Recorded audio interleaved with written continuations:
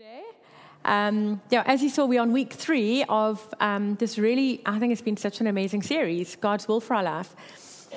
And if you haven't heard the others, please do go and catch them up. But I'm going to do a very quick recap because it's so important for those who might have missed week 1 and 2. But the first week we just started off with was the seed. And Jesus said, you have to be like a seed and die. And then there will be true and full life. And we looked at that week with the testimony of Darren Bowers. We looked at the fact that it's not about what we're doing, but more about who we're becoming. And really, we need to be becoming more and more like Jesus. So that was God's first will for our life. There is this universal macro will that is for all of us. Before we get into individual stuff, which we'll get into towards the end of today. So the first thing is that we need to die. It's an unpopular statement, but it's true. Because if we die, then we start shrugging off our will and accepting God's will, and we're not like trying to pull in two directions. Right, the second thing, week 2, was about being rooted and established in love. So it's the second week, we're still looking under the soil. And basically, if people go to church and they're going there because they're looking for something or wanting something or needing an answer to prayer, and they get it, but they haven't rooted and established themselves in love and in faith, then when those things get taken away or when they don't get their next prayers answered, there's nothing to hold on. Their faith has no roots. And so in the faith, we need to root and establish. And awesome if you get stuff and if God answers your prayers and you get a wife or you get a baby or whatever it is that you came for, that's wonderful.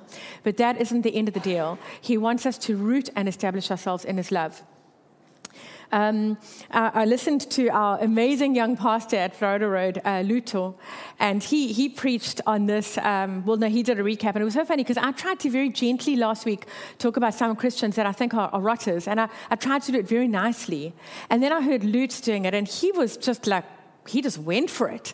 And I loved this phrase that he used. He said, when a Christian isn't rooted and established in love, but when they're actually trying to earn their own salvation every day and make sure that they're okay with God and checking, was that thing I said wrong, and behaving a certain way, they aren't rooted and established in love. They're rooted and established in works and in self-righteousness, not God-righteousness. And so when you encounter them, they aren't lovely. It looks like they've been baptized in vinegar. That's what Lutz said. So if you don't like it, you can report back to head office. But I thought it was quite a great statement because it is. You don't go away feeling like it was a wonderful experience because you haven't encountered love. You've encountered a whole lot of, I'm going to get this right, and if you don't get it right, I'm going to judge you because, damn, I'm trying so hard, and that's not what we want. 1 Corinthians 13 says this, if I speak in the tongues of men or of angels but do not have love, I'm only a resounding gong or a clanging cymbal. If I have the gift of prophecy and can fathom all mysteries and all knowledge, and I have faith that can even move mountains, but if I do not have love, I am nothing. So you could come across a believer who is speaking the speak, talking the talk, prophesying, moving mountains with their faith, but if it's not birthed in love, it's not of any value.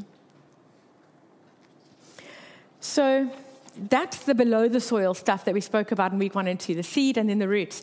And today we're going to do everything above the soil, and it's like a preach with fertilizer on, because I'm actually doing 2 weeks in one. So we're looking at rapid growth, okay?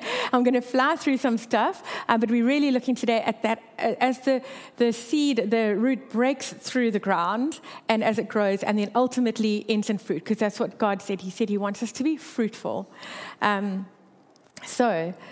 This is the last kind of part of the macro universal, just that growing up, that breaking through the soil and growing, and how does that process happen?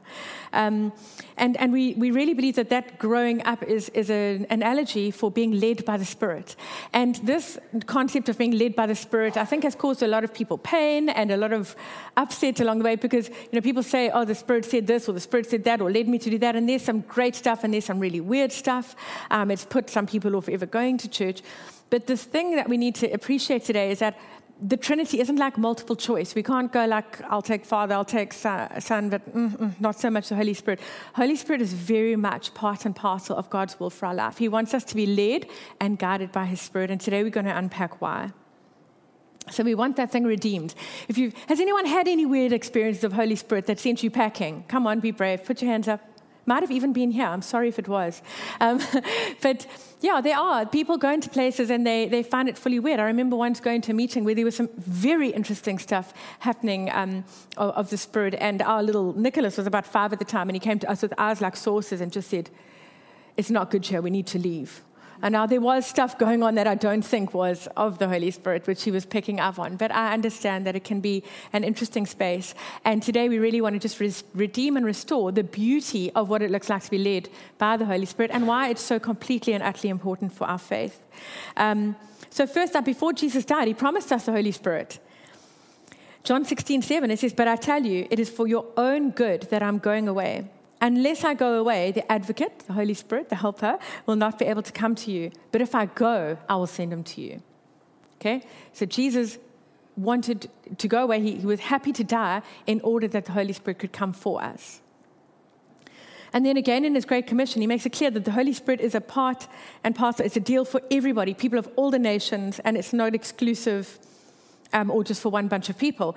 "Therefore, go and make disciples of all the nations, baptizing them in the name of the Father, the Son, and of the Holy Spirit." So Holy Spirit has to be a part of the deal as believers. Remember in week 1, we said it's about who we're becoming. And if we're becoming more like Jesus, then we need to understand that he was led by the Spirit, and we need to be led by the Spirit in order to become more like him.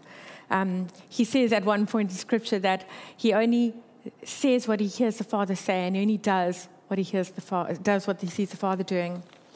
So I'm going to flip through a few verses. They're not going to come up behind me, but these are just to show that Holy Spirit was such a fundamental part of Jesus' whole life.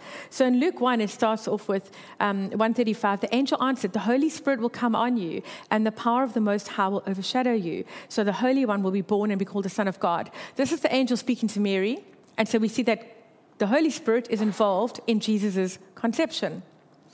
And then in Luke 3:22, he's now grown up and he's getting baptized. And it says, "And the Holy Spirit descended on him in bodily form like a dove. And a voice came and said, 'You are my Son, whom I love, and whom with I'm well pleased.'" We speak about this a lot because it's a beautiful verse. Jesus hadn't even started his active ministry.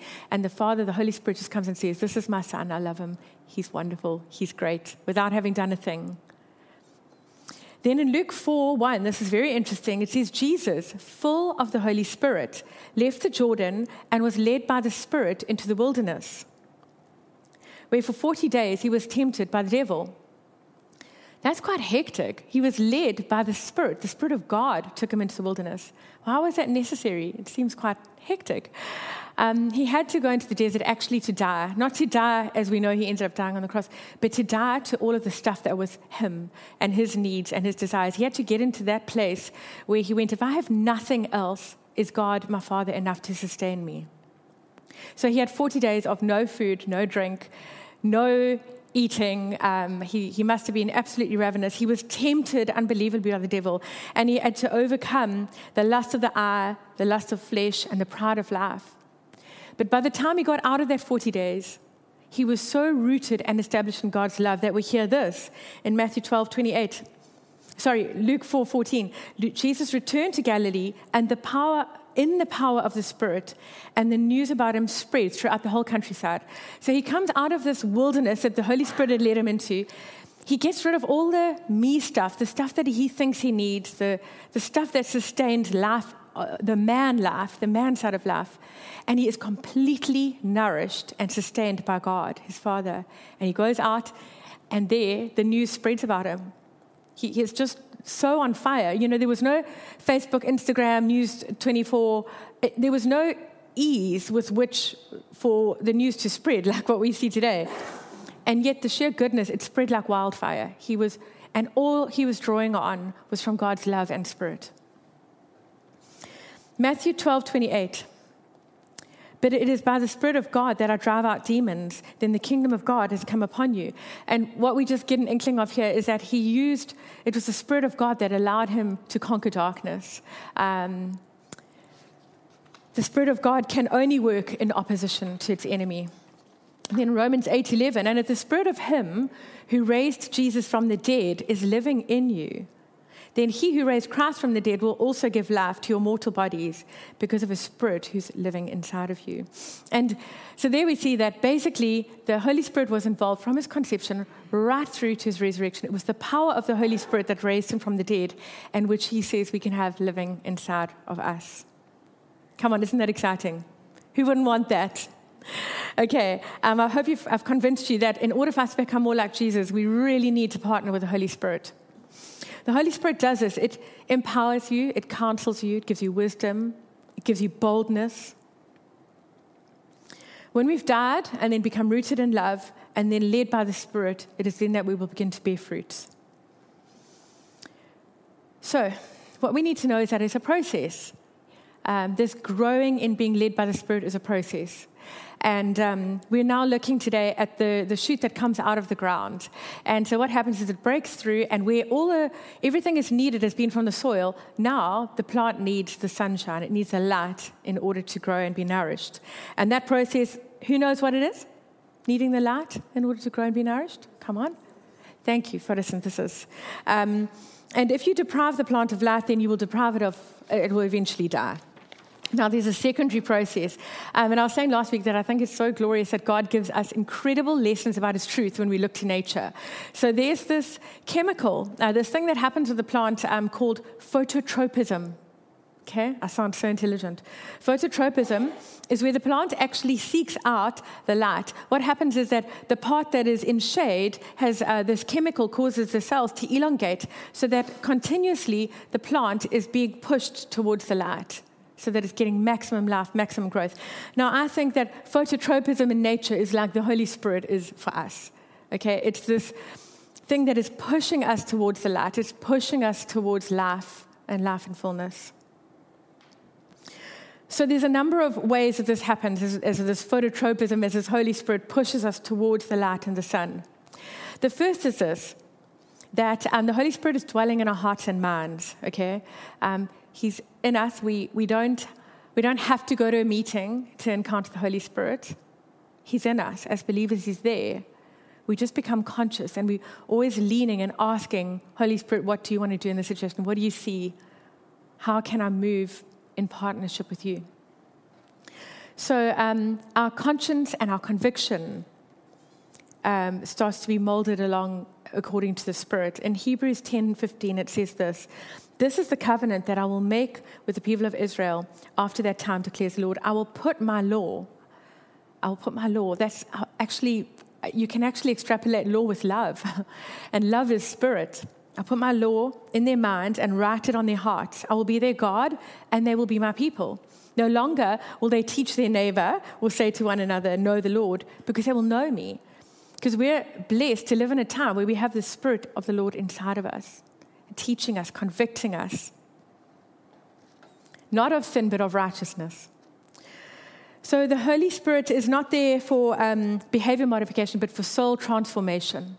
Holy Spirit is working on the inside of us, and we can grow in learning how to find the light with the Holy Spirit and to just keep growing and blossoming. The second thing is repentance. The Holy Spirit works to help us to have a repentant character. Now, I know repentance has got kind of a negative connotation, and sometimes we can think of having to sit in a cubicle with a priest and the one next door and confessing how terrible we are and what we need to do in order to be right again. Repentance has typically not been used in the incredibly beautiful way that repentance is. Repentance is changing our minds. Is changing our minds and going, I'm going this way now, there's a better way to go. It's a beautiful thing. And each of us can have the gift of repentance through the work of the Holy Spirit. The third is Scripture. Scripture, as Steve was saying, I was quite excited because you warmed up what I was going to say there. Thanks, Steve. Scripture is the Word of God. It nourishes, it protects, it directs, it reveals all of the secrets that God wants us to know in order to bring kingdom into the world around us. Have you ever noticed how sometimes you could have read the same scripture like 30 times, and then one day you read it and it just drops into your spirit and comes alive, and it just means something new and fresh, and it gives you that bread that you need for a season, and you kind of find yourself going, how did I never see that? Like that old dingbat Bible school, Sunday school teacher told me that 1,000 times when I was a kid and it meant nothing. And suddenly the Holy Spirit will awaken it to you, and it will be real nourishment to your soul. Another thing around Scripture is that sometimes, with Holy Spirit, we can kind of go, oh, Holy Spirit, please guide me in making this decision. And I just want to say you can save yourself a whole lot of time by asking Holy Spirit to guide you if it's something that's already been said in Scripture. Okay? Holy Spirit is never going to guide you to be in a relationship with somebody who's already in a relationship, because the Bible says adultery is bad. I have, believe it or not, sat with a Christian who said, the Holy Spirit has told me that this is the one for me, and this one was married. Okay, so that's a terrible and extreme example, but really, if you're in any doubt and you're needing Holy Spirit to guide you, see if the Word doesn't say something about it first, because the Holy Spirit's not going to guide you in opposition to His Word. In preparing today, I wanted to find a story of one of the early believers, one of those amazing guys in the Acts church, just to draw a few things from us. I'm going to read quite a chunk here, but it's actually a fascinating piece of text, and I want you to really lean in. That spirit of distraction, if it's settling over you right now, just shake your head or do whatever you need to do. I won't be offended. But let's just dive into this from Acts 8:26. Okay. Now, an angel of the Lord said to Philip, "Go south to the road, the desert road that goes from Jerusalem to Gaza." So he started out, and on his way he met an Ethiopian eunuch, an important official in charge of all the treasury of Candace, which means the queen of the Ethiopians. This man had gone to Jerusalem to worship, and on his way home he was sitting in his chariot reading the book of Isaiah the prophet. The Spirit told Philip, "Go to that chariot and stay near it." Okay, the Spirit told Philip, "Go to that chariot and stay near it." Then Philip ran up to the chariot and heard the man reading Isaiah the prophet. "Do you understand what you're reading?" Philip asked. "How can I?" he said, "unless someone explains it to me." So he invited Philip to come up and sit with him. And this is the passage of Scripture that the eunuch was reading. So he's reading from Isaiah, from the Old Testament prophets. He was led like a lamb, like a sheep to slaughter. I'm actually going to stop here for a moment and say, what I felt there was so much value in this text was that the Spirit speaks to us, okay? And the Spirit speaks to us through the verses and through the Scriptures. But I think so often we're trained to look at it with one lens. And we could be looking at it and going, this story is all about Philip. It's all about how Philip was obedient, and he went to the eunuch, and he did what he did, which we'll hear now, and went away. And we would quite automatically focus on the Philip in the situation, or the Jesus in the situation, or the Paul. But we also need to be able to take a step back and understand that everybody reading the Bible is coming from a very different lens. They're going and they're seeking something, and these texts become so rich and so alive when we actually just get to ask, but who's this person that it's about? What are they thinking? How would they have been feeling? What is this thing that they're hearing? And how would it have been so powerful? So I want you we're going to spend a bit of time looking at it from the perspective of the eunuch. Because also, this, like we said, this Holy Spirit is for everyone. And so often we're coming at it with a lens of the world that we've occupied and grown up in. And we can miss so much of the richness that this Bible was written for people vastly different to us. And it becomes so much richer and more alive when we can actually understand how different people would read it. Okay, so he's reading from Isaiah, and it says, he was led like a sheep to the slaughter. Isaiah's talking, prophesying about Jesus. He was led like a sheep to the slaughter, and as a lamb silent before its shearer is silent, so he did not open his mouth. In his humiliation, he was deprived of justice. Who can speak of his descendants? For his life was taken from the earth. Now, the eunuch asked Philip, "Please tell me, who's the prophet talking about, himself or someone else?" And then Philip began with the very passage of Scripture and told him the good news about Jesus. As they traveled along the road, they came to some water, and the eunuch said, "Look, here is some water. What can stand in the way of me being baptized?" Something has happened to this man, that he doesn't need to take a few years to work out if baptism is the next step. Something radical has shifted in this man's heart after hearing the good news that Philip has shared with him. What can stop me from getting in this water?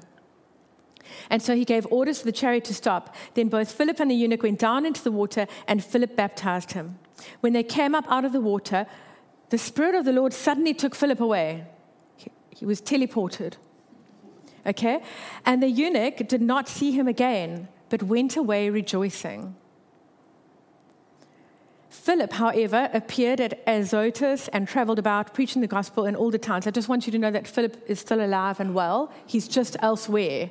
Okay, he was literally teleported. Okay, so the Spirit told Philip to go to their chariots and stay near it. I'm trying to understand this in modern days, and it's very far-fetched, but because I know that this miraculous teleportation thing just happened, it is plausible, but it's like Philip being told to say, go to Cyril Ramaphosa's most devoted kind of confidant or advisor, and saying, go there and stay close by because I need you to do something. So maybe kind of flying alongside the blue lights. I don't know what that would have looked like, but anyway, like I said, our thoughts in the story can automatically go to Philip, but I want us to go more to the Ethiopian, this Ethiopian eunuch. This little passage tells us a lot. I'm just going to read it again. Now, there was an Ethiopian eunuch, a court official of Candace, the queen of the Ethiopians, who was in charge of his entire treasury and had come to Jerusalem to worship and was returning home. Seated in his chariot, he's reading the prophet Isaiah. There's a whole lot of information in this little paragraph. First, is that he's a foreigner. Secondly, he's an African. Thirdly, he's a rich person. He's a member of the royal court. He's literate. Not many people were literate in that day. He's a person of faith. I'm not sure what faith, but he had gone to Jerusalem to worship. Now, a eunuch, for those who don't know, was a castrated male.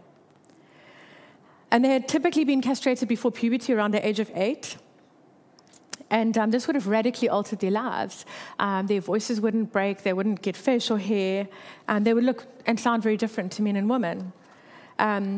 They were mostly single, obviously, and childless. And they would have had quite solitary lives, actually. If you think of the Jewish culture and tradition, it was just like family and togetherness, and this eunuch would not have that same thing. Plus, if you think now he had gone to Jerusalem to worship, I'm assuming that he would have been going to a temple. And the temple was a highly gendered space. You had like the men and the young men on one side, and you had the women and children on the other side, and there was a place for the foreigners. And you could imagine that this eunuch would have gone in and kind of gone, where do I fit? Where do I actually go? I don't know if I fit in. Like, it could have been quite a struggle for him to even have a sense of belonging there.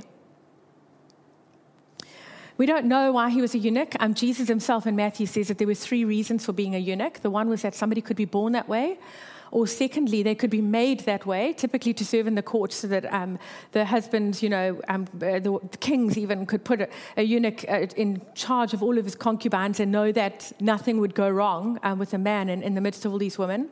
And the third, Jesus says, is that somebody could have chosen to become a eunuch, to be castrated for the work of the kingdom.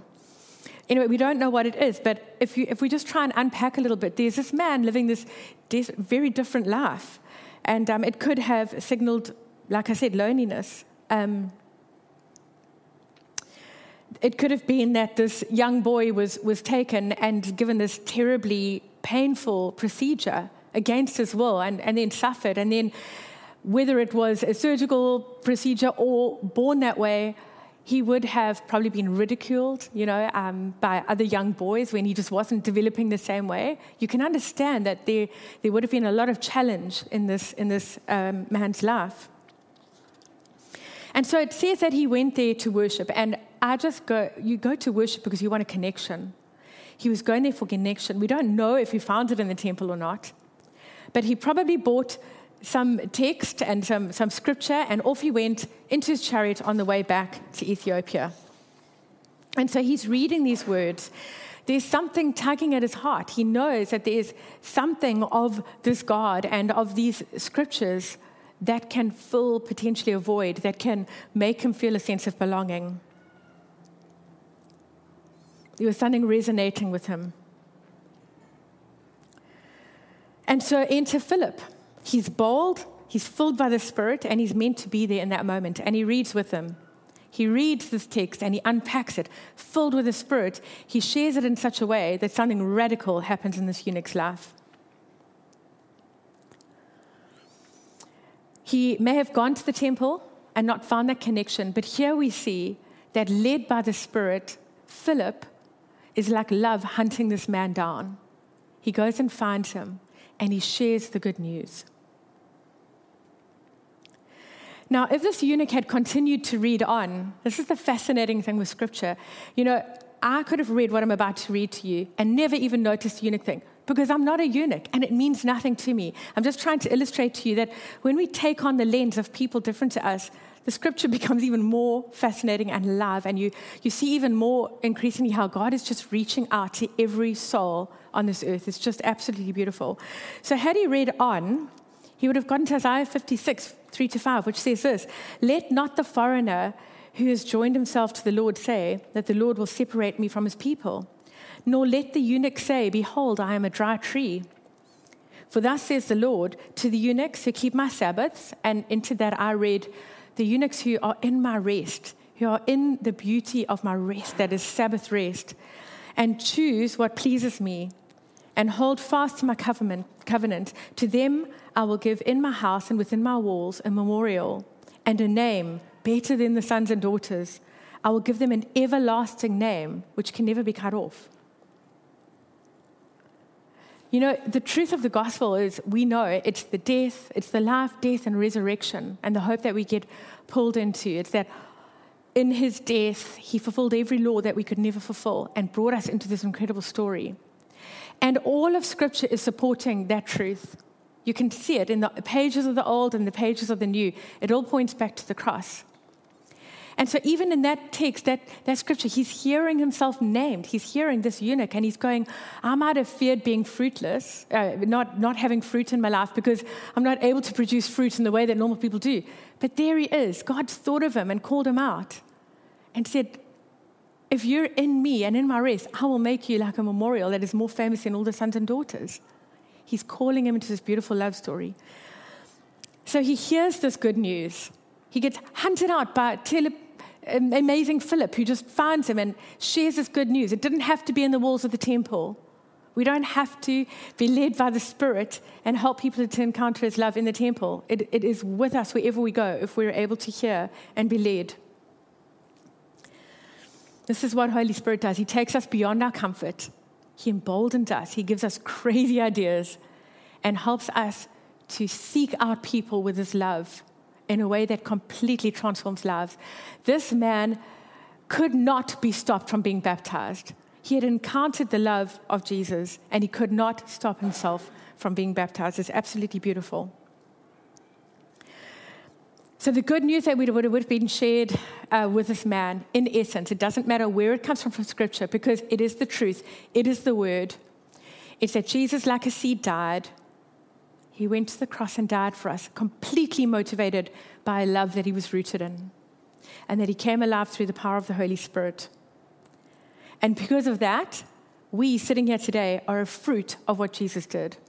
And we're going to end today on the fruit.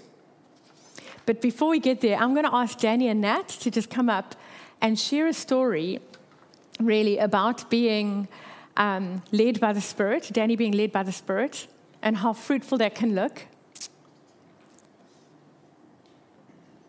And really, what they're speaking to today is this final point of being Holy Spirit led, which is to be aware, to be listening, to be paying attention.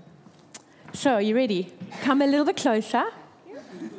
They don't like being up here, but give them a hand just to warm them up. Okay, so the moment I would like to share was one that happened on the ladies' camp this year when we went to the Midlands. I joked with the girls. I said that I'd only gone there because I needed an excuse to buy winter pajamas. So I didn't actually know any of the girls at that stage. But in spite of my resistance, we had an incredible Friday evening with Susie that was there, and I think all of us knows what happens when Susie is around.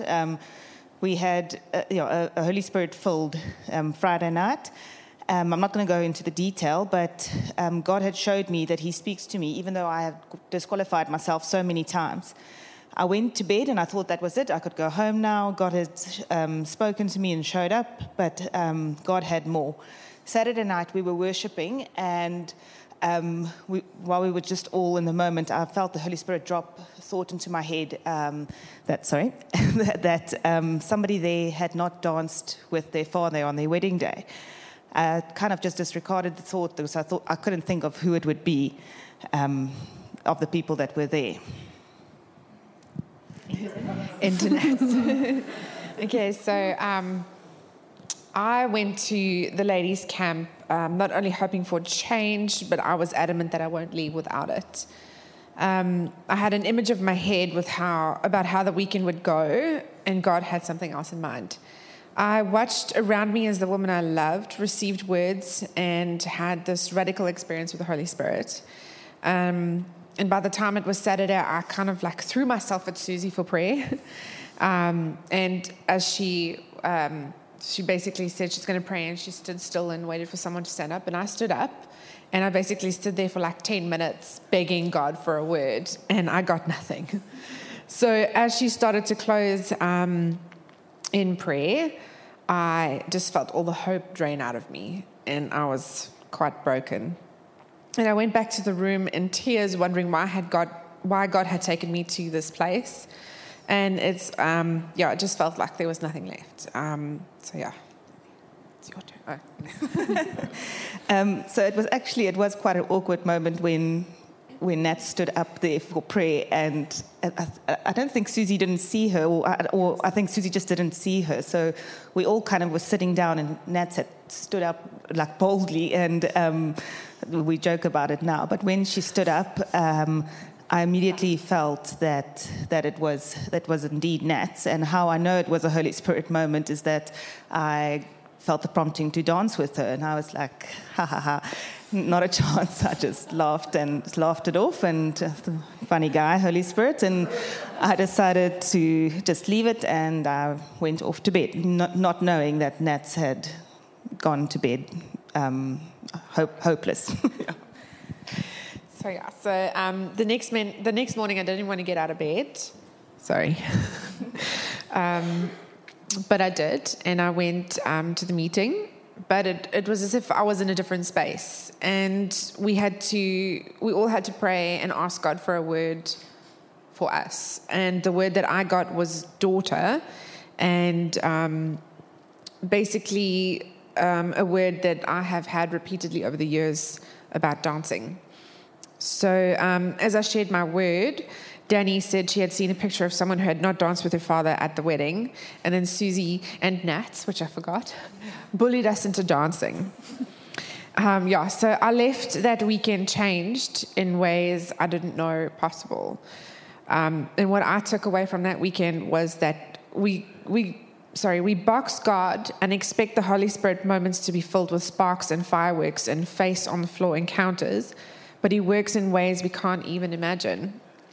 Those words that were given to me that day and that dance with Danny, it just blew me away. And I left changed, and the day still, it makes me cry. Sorry, and then just to end off, I just want to say that I was actually the next morning when Nat started sharing, I realized that I had not listened to the Holy Spirit at that moment because I was embarrassed or whatever it was. I was quite saddened that I could have robbed her from a beautiful word, or she could have left not having heard from God or changed. I'm sure it wasn't my dancing that changed her, but apparently there's a video, but we will never ever share it. I guess I think that's just the crux of it, is that I listen to that prompting, and I do try to remember that as an important lesson, to listen to the promptings of the Holy Spirit. Thanks.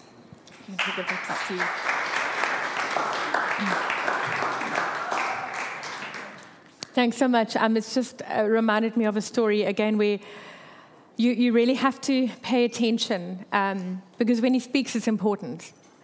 One night, a while back, I went to bed. I was in a place where I was completely convinced that I had been a complete moron and heard God completely wrong and made a complete mess of my life. And I went to bed saying, God, I'm too tired to even engage with you in prayer. You will have to speak to me in my dreams because that's how tired I am. And he was so kind. I had 3 incredibly clear dreams. When I woke up, though, I only remembered 2. And they were as clear as daylight. I knew exactly what they meant, and they were a deep encouragement to me. And then as I was driving my kids up the road to school, I suddenly started to remember, like the pictures of the third dream started to drop into my head. And I was so scared it was going to go away that I turned off the radio and I was just like, okay, don't let it go, because it's important, because I asked God for it. And it was quite funny because my Nicholas was sitting next to me, and he's like, God's busy talking to you, isn't he? Just like, what a crazy thing to say. I mean, it doesn't happen every day, guys. You know, I know I'm the pastor, but it really doesn't happen every day. And I was like, yes, boy, just... And it was quite an incredible thing that I remembered. It was another pastor in the area walking towards me in my dream. And his face was all bruised and battered, and he was coming towards me, and he was so worried and tender, and he just said, Nat, why haven't you come to me for help? I can help you. And I was like, wow, it was as clear as daylight. As I'm speaking it, I can remember it as if it was a movie I saw. And so I actually I chatted to my leader, who's Ross, and said, what should I do? He said, phone him.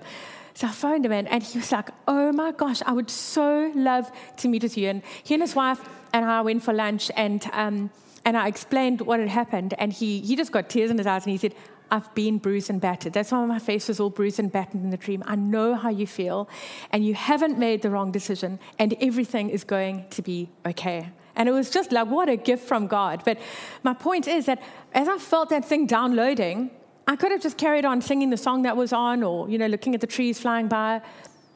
But I zoomed in and I paid attention, and I tried to shut out all the clutter, because I was like, God, you are speaking and this is important. And guys, that was such an important thing that God was trying to tell me. It was absolutely essential to what I was able to continue doing. Okay, we're going to close in now with fruit. And I know that you think this might be the beginning of a whole new preach. It's not. Okay, we've done seeds rooted in love, growing up. Remember this beautiful chemical, but actually the Holy Spirit just guiding us towards the light. And if that all happens and is in place, then we will have good fruits. We will be fruitful people. If you see a fruit, it's attractive, and you know, if you were to walk in a field and see it, you just kind of want to pick it. Some of the girls and I from the Wholehearted team actually went up, and some of you will be jealous to hear this, and I'm sorry, I'm not trying to boast, but we went up to spend the weekend at Audrey and Boyazi's farm. Remember Audrey, the beautiful lady from the conference that she shared a few weeks back here, and Audrey is fruitful.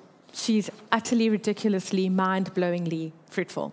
So, you know, we go for a walk in her field. She's got this small holding in Rosetta, and she takes us into this dome, and we pick strawberries and eat them. You know, she just does that in her spare time. And it was so wonderful to be with her, because she'd actually preached last week at Florida Road on fruitfulness. And she challenged us all, and maybe you can just answer this in your head, but she said, what is your fruit, Anna? Don't answer me, don't worry, I'm not putting you on the spot. Nikki, what is your fruit? Edward, what is your fruit? And you know, our automatic response, if you've been in church any amount of time, is to go, it's love and peace and joy and kindness and, you know, the fruit of the Spirit. But she said, no, what is your fruit? That's the fruit of the Spirit. But you have fruit. Audrey has got an abundance of fruit. 4 children, a wonderful marriage. She has written a play. She has made a board game, the most glorious board game. While we're there, she whipped out fig jam that she made. You know, she's preparing companies' accounts on the side. All these things are fruit. She cooked for us. You know, that is a fruit. It's making something. And because she's rooted and established in love, anything that she makes is a gift. It's a fruitfulness. It's a production. Fruitfulness in our lives is something that we produce. And we can produce it just for a paycheck, or we can produce it going, this is a fruit of the vine of God. And that changes the taste of the fruit. It changes how we give it. Tyler is fruitful when he takes photos and does videos. He's fruitful. He's giving a product that is good to eat of. It's nourishing. It's bringing kingdom back. It's bringing beauty back into the world. Prim is fruitful as she cares for my children and cooks in our home and makes my life so much easier, Prim. Thank you. My husband and Dion and Candy and Ethan, they were fruitful today. They made music which we could eat of. All of us have been wired with the most incredible things to give of our fruit. Rob is bringing fruit into an environment. He's bringing his gift of financial genius and wisdom, and he's trying to restore something in an environment. every single one of you in this room has fruit. But let me tell you, if that fruit is established in His love and we allow ourselves to be led by the Spirit, that fruit is good and it tastes better. And the other thing, I've just listed all those things that Audrey does. You could think the woman should be exhausted, right? She should be. I'm sorry. I look at it and I go like, you're a freak of nature. But she's not. She's restful. She practically skips along. And it's because she's not running after things that she wants to do for a name or a title or something. She's just so in tune with the Holy Spirit. She's like, I'll do this today, and I'll do that tomorrow, and I'm going to do this now. It's restful.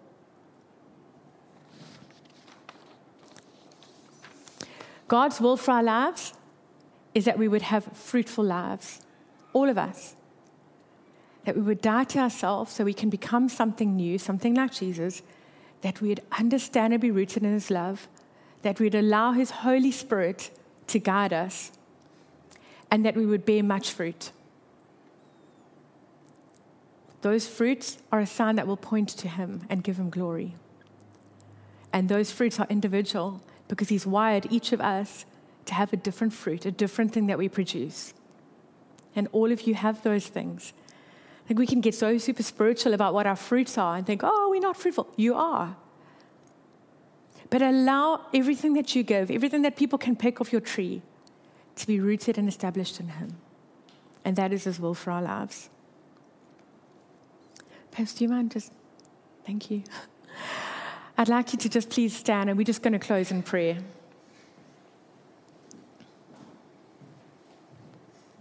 Jess Rue has designed an app with a bunch of people that is fruitful. She's used her knowledge and her skills and her love of children and families, and that is a fruit that many people will eat of. It's a beautiful fruit, Jess. We're excited for you. We're always going to make a bumper crop. Danny hears from God, and she's also an artist. And I've seen what happens when Danny uses her art to allow God to speak a message through her art. God told her to draw a painting that was so specific and unique for somebody in this church. She could never have known what she was doing when she painted that picture for this person. And she gave it to him. And I'm telling you that picture is something that this person can hold on to as a promise from God. All of you have gifts and talents. Let the Holy Spirit empower you to make it a fruit that is of Him, that will bring kingdom to earth. That's what He wants. He wants us to know Him so that we can restore all of the goodness around us in relationships, in schools, in business, in the environment. Heavenly Father, just thank you for the absolute wonder of your word, for God, how your truth in the word lines up with nature, how you're teaching us through everything if we will only see, Lord. Thank you that you have given us such a rich book that would allow us to even read it and see it from perspectives we don't understand, that you are reaching out to everyone on this earth. And Father, now I just really ask that for anyone who has not asked to be filled with your Holy Spirit, God, that right now, if there's anyone in that space who wants to do that, you would just surrender yourself to Him and allow His Holy Spirit to really be able to help you to co-partner with what He's doing, to co-labor with what He's doing in and around you. That anything you've been trying to do for Him would now step into the rest that comes from being led by His Spirit. If you would like a fresh infilling of His Spirit, or to really ask to operate in His Spirit for the first time, why don't you just put your hands out? You can do it. Nobody's looking. This is just between you and Him. But He has so much more He wants to give you. He doesn't want you to strive. He wants you to co-labor with Him, with the power and the emboldening of His Spirit. God, we thank you that you have such a good will for our lives.